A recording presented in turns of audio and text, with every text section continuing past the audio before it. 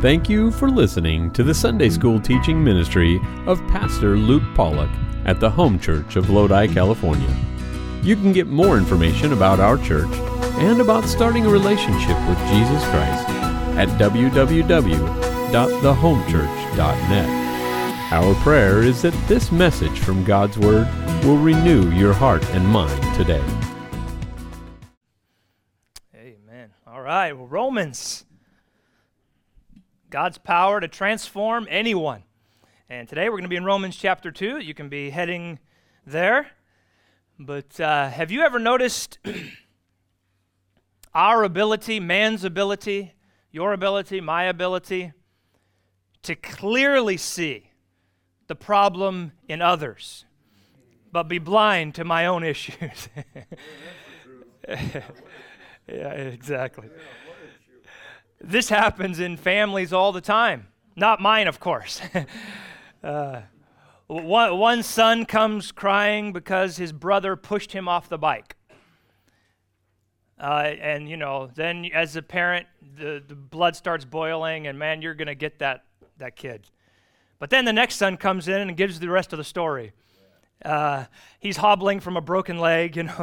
I pushed him because he was trying to run me over with the bike. Okay, now the whole story comes out. But we adults are much more mature and much better than that. And we sit around and we bash the politicians for lying and cheating. And then we go to work and we lie to make an extra buck. We cheat on our taxes. But that's different. That's different. What they do is bad. What I do is different. Listen to this poem. You can fool the hapless public. You can be a subtle fraud.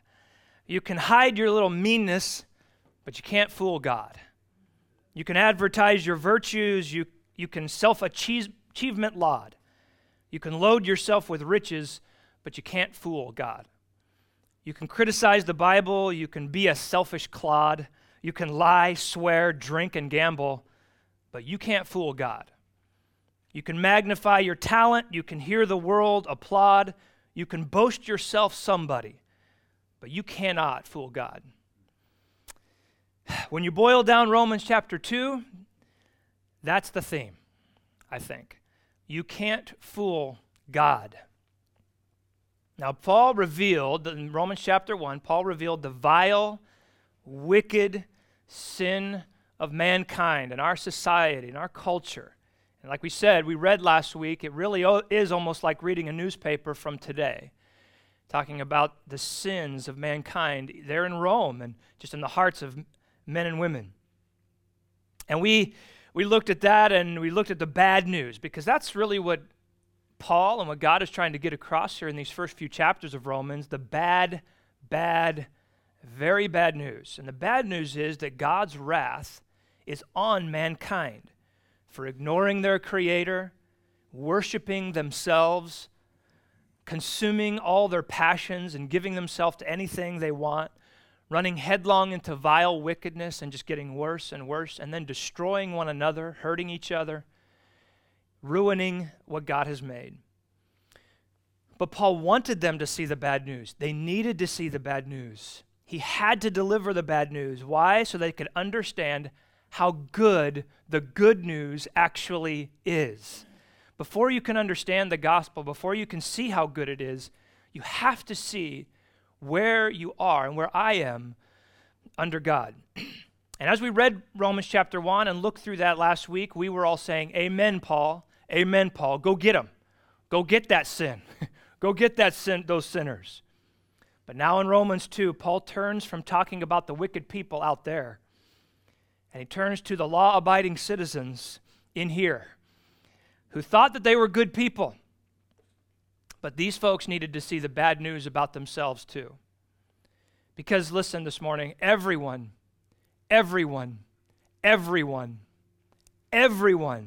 needs the saving message of the gospel. No one is good enough to escape God's wrath on their own. The sweetest, most precious grandma in here is a sinner. The guy up here wearing a suit and teaching is a sinner in need of a Savior. Today we're going to see that God will judge according to truth, according to our deeds, and according to the gospel. You may not like me after today, okay?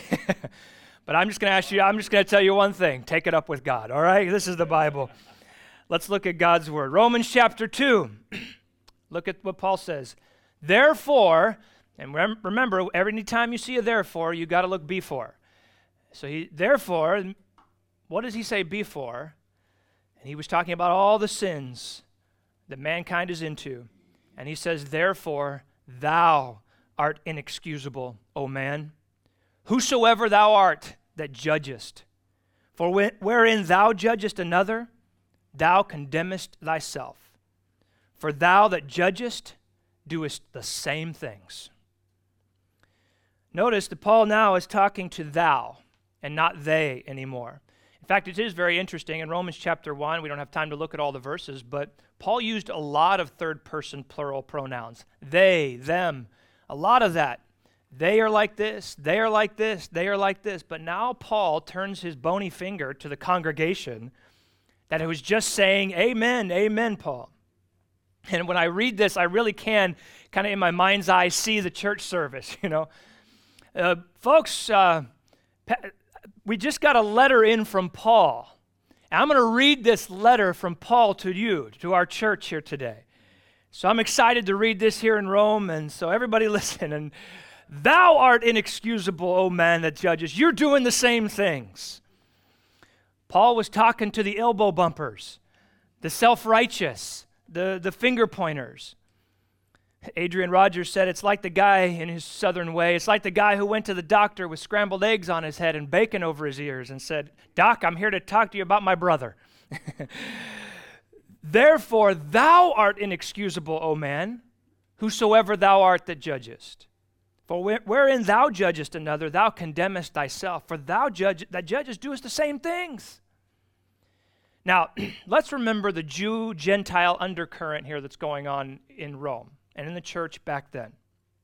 So a lot of this, what Paul is about to say, is really directed at this Jewish first, Jesus second mindset that a lot of the Jews had, the former Jews or the ones that were coming in, or Jews themselves who hadn't accepted Christ, were sitting in the congregation listening, but they still thought in their mind, I'm a Jew first, Jesus second. And most Jews had a tendency to think that they were fine because we're God's chosen people. And they thought that they would get to heaven by obedience to the law of God. And the word for that in theology would be legalist. You think that there's some legal way, some lawful way, if I just obey the law enough, I'm going to get to heaven. But I think Paul here, and he's going to get to that eventually, the whole Jewish issue in chapter 3. But here at the beginning, I think he doesn't mention the Jews because there's also another group that's in there and that needed to hear this, and that is the holier-than-thou Gentiles.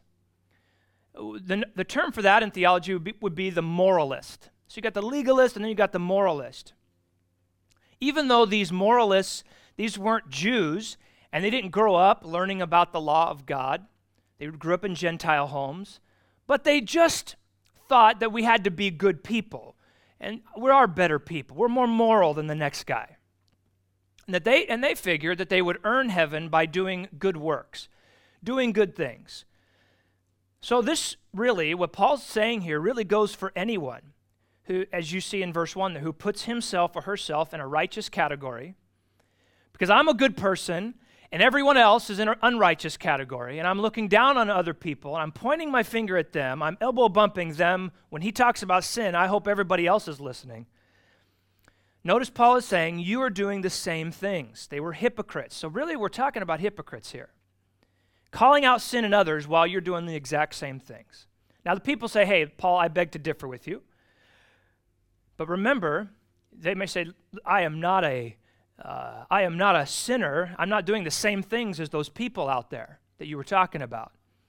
But remember, Jesus said, you can commit murder in your heart through anger. You can commit adultery in your heart through lust. So don't say, I'm not doing the same things. We all do the same things. And as soon as you judge someone, as he says here, for those sins, you might as well open your mouth and enter foot, because you have just condemned yourself. Paul is making no friends here, and he's turning up the heat on the hypocrites. But he has a very, very good reason to do this, and I hope everybody gets the purpose for this. And as we go through it, it might seem harsh, but we have to get to the place where we rip off and tear down anything that we're holding on to that we think is going to get us to heaven. Anything that we think that just by my goodness, I'm some special person. We have to come to the place where we bow our knee and say, Lord Jesus, it is only you. You are the only reason that I could be saved. And I want to just say this as a way of application for our church. One thing that church people need to be very careful about is hypocrisy. We do. It's very easy when we're all trying to do the right thing and stand for morality in this dark world, and it is, and that's what we are trying to do. And I'm the first one to say, let's live righteously, and let's condemn sin. We need to. But we start to look at others, the dangerous part is we start to look at others who aren't reaching the bar that we have set, and we think we're better than them, as if we're the judge. If we're not careful, we can begin thinking that simply because we agree with Romans chapter 1, we're good with God. Yeah, I agree with Romans 1, absolutely. All that bad stuff, wicked world. And we're okay with God. I'm afraid that some people might even latch onto this good morality and say, that's my salvation. And that's a moralist. That's a danger, and we cannot let it be. We need to take God's word to heart here. So here we go. Verse 2. Here's what Paul continues. But we are sure that the judgment of God is according to truth. According to truth. There's three things here we're going to see in this passage: according to truth, according to deeds, and according to the gospel. Kind of a natural outline there. And at the very end, we'll fill that in. But we are sure, he says, that the judgment of God is according to truth against them which commit such things. Verse 3, and thinkest thou this, O man, that judgest them which do such things, and doest the same, that thou shalt escape the judgment of God? You know, while God is judging people, do you actually think he doesn't see your sin? God's judgment is a judgment according to truth. It's 100% accurate. You may be able to fool some of the people all of the time, and all of the people some of the time. But you can't fool God at any time. You can't fool God. As good, I was thinking about this in relation to our U.S. justice system, and as good as our justice system is here in the United States in comparison to the rest of the world, there are still very many human errors. They try to have good checks and balances, but they are human, and the right judgment is not always made. Innocent people are sometimes punished, and guilty people often go free. But God will judge according to the truth. He never gets it wrong, ever. Why? Because there's nothing hidden from God. 1 Corinthians 4:5, therefore judge nothing before the time until the Lord come, who both will bring to light the hidden things of darkness, and will make manifest the counsels of the hearts. And then shall every man have praise of God. Luke 12:2, for there is nothing covered, Jesus said, that shall not be revealed, neither hid that shall not be known. God knows the absolute truth of who we are. We can't ever think that we're hiding anything from God. Listen this morning. If you're living a life of sin and you've never trusted in Jesus as Savior, then Judgment Day is coming. Judgment Day is coming. And listen, if you're saved and living a life of sin, then God sees that too, and you may not be going to hell, but listen, God cannot bless you in the way he wants to bless you, and you will face the consequences. A lot of the reason that man continues in a hypocritical life, the reason we might be a hypocrite and we just keep going and going, is that we haven't been judged yet. God hasn't done anything to me yet. Everything's going fine, and In fact, it feels like God's actually blessing me. Things are really, really good. Let's look at verse 4. Paul addresses this. Romans chapter 2, verse 4. Or despisest thou the riches of his goodness and forbearance and long-suffering, not knowing that the goodness of God leadeth thee to repentance? You know, hypocrites have an amazing ability to think that God's goodness equals God's approval. If God thought I was a bad person, then why am I so well off? Paul answers this question right here. The only reason God hasn't wiped you out and left a little greasy spot where you were standing, as Dave Ramsey likes to say, the only reason he hasn't wiped you out is because of his goodness, his forbearance, and his long-suffering. In other words, he is giving you opportunity after opportunity after opportunity to repent. He's being so kind, and he's being so good when he doesn't have to be. And he's waiting for you. You see, God's putting up with you and putting up with us in spite of our sin, so that we will see how bad that we've treated him and drop to our knees in repentance. But the hypocrite has totally missed that message. And he's despising, as it says, the riches of God. And did you know that Sodom and Gomorrah, when God rained down judgment on them, did you know they were at an all-time financial high point? The Bible talks about their success in finances and luxuries. They were living the life. People were wealthy. Farms were doing great. Life was easy in Sodom. And then suddenly judgment came. See, God will only go so long before he has to act. We cannot despise his riches and forbearance and his goodness. But after thy hardness and verse 5, but after thy hardness and impenitent or unrepentant heart, treasurest up unto thyself wrath against the day of wrath and revelation of the righteous judgment of God. See, the longer the moralist, the legalist, and the hypocrite goes, he's just putting wrath in the bank for later. He's treasuring up wrath against the day of wrath. And the day of reckoning of those accounts is coming. And when that day comes, here's what God's going to do, verse 6, who will render to every man according to his deeds. Notice that God's righteous judgment isn't according, or his righteous judgment is according to our deeds. God watches what we do, what we say, what we think, every one of our deeds. You see, we tend to think that there are big bad deeds that need to be judged, but my little bad deeds don't matter that much. I just have little bad deeds, and they aren't that big of a deal. And we kind of sometimes put people in categories. You know, we have the Hitler on the one side, the absolute most heinous, weird, horrible person. You got Mother Teresa over here on the other side. I mean, she's a verb. You know, are you a Mother Teresa? And then you got kind of everybody else that kind of fits somewhere in the middle. They do bad stuff, but God grades on a curve. Everything's fine. My little bad deeds. There was a rather pompous-looking deacon, and he was teaching a little boys' Sunday school class, and he was talking about the importance of living the Christian life. And he said, "Boys, why do people call me a Christian?" And after a moment's pause, one little boy said, "Maybe because they don't know you."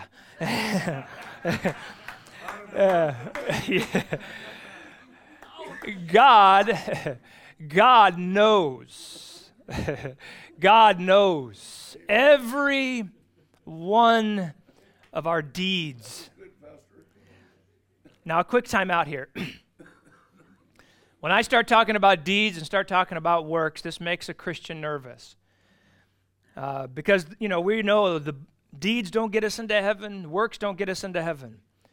But let me just say something. The Bible is very clear that our deeds do matter, even in eternity.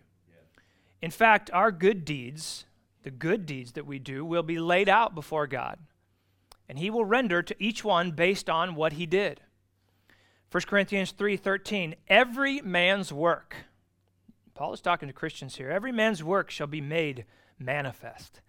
For the day shall declare it, because it shall be revealed by fire, and the fire shall try every man's work of what sort it is. This is a Christian's day of judgment on deeds. See, Jesus himself even told several parables about talents, what we do with the time God has given us, the talents, the money God gives us, and how God will reward us in the kingdom. So a person who has accepted Jesus Christ as Savior will face a certain type of judgment based on what they're doing. But remember this very clearly, that the penalty for all of our sinful deeds as believers was taken care of at the cross. So this is not an eternal punishment for sins that I'm talking about with Christians. It is a time of rewards or loss of rewards based on our deeds. That's the judgment seat of Christ the Bible talks about. But there's another judgment that happens, and it's for the unbeliever. And this is another judgment on deeds. And God will take into account every single deed. It's this called the Great White Throne Judgment, and even unsaved, good people who thought their bad deeds weren't that bad, all of their evil deeds will get their just consequence and their just reward. The vile sinners out there and the moralist and legalist who think they're okay without accepting Christ will have all sinful deeds judged on that day. The only thing that saves a person from this judgment is accepting the free gift of eternal life through Jesus Christ. That's it. And this is why it's called good news. This is the only news that matters. This is the only thing that gets a person in a right standing with God. So with that backdrop, it's going to help us understand now these next verses as we look at the judgment of deeds. But God will take into account every deed. They are very important to God. Verse 7, to them who by patient continuance and well-doing seek for glory and honor and immortality, eternal life. So here's the thing about this verse. It almost looks like those who have patient continuance and well-doing will get eternal life. That's their reward. So is Paul saying now that all of a sudden that works are going to give us eternal life? If we keep doing the right thing, we're going to have eternal life? No, that's not what Paul is saying. In fact, the whole theme of the book of Romans is opposite of that, not to mention the rest of the Bible. In fact, look at the very next chapter, Romans chapter 3 and verse 20. Therefore, by the deeds of the law, there shall no flesh be justified in his sight, for by the law is the knowledge of sin. So Paul, right here in chapter 2, is not going to contradict what he's about to say a few paragraphs later. Romans chapter 2, verse 7, what we're looking at is just a way in the Bible to describe a saved person. But he's describing a saved person who knows Christ, who's accepted the gift of eternal life, by their deeds, which is in keeping with the theme of this portion of Scripture. So for example, today we sometimes might call a saved person, we say he or she is walking with the Lord.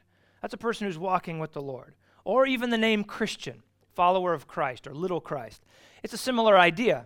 We aren't saying because they walk with the Lord and they live a good life and a clean life that they are going to heaven. What we're saying is because they are saved, therefore they are walking with the Lord. And that is the one proof that they are going to heaven. So, in keeping with that, Paul continues, verse 8, but unto them that are contentious and do not obey the truth, but obey unrighteousness, indignation, and wrath. So this is a description of an unsaved person, the person who wants nothing to do with the gospel or Jesus, but I'm just going to do it my way. But the Jew might interrupt here and say, Paul, this is a nice little thought you have going here, but you forget something. I am of the seed of Abraham. I am a Jew. And everyone knows that we are God's people. So this little thing you're talking about here seems rather harsh. You telling us that we're under God's wrath and we're being contentious, and we aren't obeying the truth of the gospel, and we're obeying unrighteousness. Come on now. In fact, there was a common tradition back then that Abraham, this is a Jewish tradition, Abraham himself sits at the gate of hell to keep all the Jews out, regardless of their deeds. Trypho, the Jew, is alleged to have said, "They who are of the seed of Abraham according to the flesh shall in any case, even if they be sinners and unbelieving and disobedient towards God, share in the eternal kingdom." But this is Paul's exact point. That's what he's trying to help everybody understand. Remember, there's people who came from the Jewish background in the church. There's Gentiles here. And Paul is saying, I don't care about your ancestry. The wrath of God is upon Jew, is upon the Gentile, and it's in the same way. You will be judged by your deeds that you did before God. And all God wants to know is, did you do what God told you to do, starting with putting your trust in Jesus Christ? In fact, if anything, the Jew gets a greater punishment because he's been given so many more blessings from God to begin with. Verse 9, look at this. Tribulation and anguish upon every soul of man that doeth evil, of the Jew first, and also of the Gentile. But glory, honor, and peace to every man that worketh good, to the Jew first, and also to the Gentile. For there is no respect of persons with God. Amen. God isn't interested today in your race, your place, or your face. He is not interested. There is no respect of persons with God. When Judgment Day comes, the only thing that matters is not whether you're rich or poor, or if you've trusted in the only person who can save you, and that is Jesus Christ. And all of us here at the home church need to remember this. We're not going to heaven because we look at Romans chapter 1 and say, "Amen, preach it, Paul." We're not more welcome with God because we come to every service at the home church. We're not special because we hate the liberal woke agenda. American patriots don't get a special license right into heaven. That's not how this works. Amen. Paul explains, verse 12, "For as many as have sinned without the law shall also perish without the law. And as many as have sinned in the law shall be judged by the law." He begins by addressing the Gentile. Gentiles, listen up. You are under the wrath of God because you have sinned against him, even though you never had the law to begin with, the Old Testament scriptures. And every Jew, you need to listen up. You are under the wrath of God too, and you will be judged by the law that you have been given. Verse 13, "For not the hearers of the law are just before God." Paul's going to explain what he just said in the statement here. "For not the hearers of the law are just before God, but the doers of the law shall be justified." Jews, you don't get a pass on Judgment Day just because you heard the law from your mom and dad. Big deal. In fact, if you're going to try to earn heaven, if that's your plan, then you're going to have to do it by doing the law perfectly. You're going to have to do every single one perfectly. And of course, Paul will make the point later here in this chapter and others that no one can actually do that. So Paul he just wants every person, Jew and Gentile, to drop to their knees right now, feel such the weight of the wrath of God, and understand, I cannot do this. Drop to their knees and admit I'm a sinner and in need of a Savior. Verse 14, "For when the Gentiles, which have not the law," they didn't grow up with the law, "do by nature the things contained in the law, these, having not the law, are a law unto themselves." Verse 15, "which show the work of the law written in their hearts, their conscience also bearing witness, and their thoughts the meanwhile accusing or else excusing one another." The Gentiles or the Greeks, they didn't grow up having the Old Testament, God's law, but there was another law that they did have, that God gave them, and it was an internal law. It was called the conscience, and it was the natural law that was written on their hearts. They knew, everybody knows, the difference between right and wrong. It may be a little different here and there in somebody's heart, but everybody knows. You start to feel on the inside when you've done something you shouldn't do. We just know. And that is what Paul is saying here that you're going to be judged by. your knowledge of good and evil. God will hold you accountable to what you know. In fact, Gentiles, when you don't follow your conscience and feel guilty, you just are giving proof right there that there is a judgment day coming, and God is real, and God is speaking, and that's why your thoughts are either accusing you or they're excusing you. Either they're telling you, don't do that, don't do that, don't do that, and as soon as you do that, it accuses you. You shouldn't have done that, and that's why we feel bad. Or else you have this moral conscience inside of you that excuses you and says, you just did a very good thing. That thing you just did, you helped that person, good job. And you feel that little internal pat on the back, I just did something good. That's your conscience. And God put that in every person. So nobody is without excuse, or nobody is without excuse. Verse 16, in the day when God shall judge the secrets of men by Jesus Christ according to my gospel. The secrets. According to my gospel here means so my gospel teaches. What does Paul's gospel teach? He teaches, as it says here in verse 16, that God will judge the secrets of men by Jesus Christ.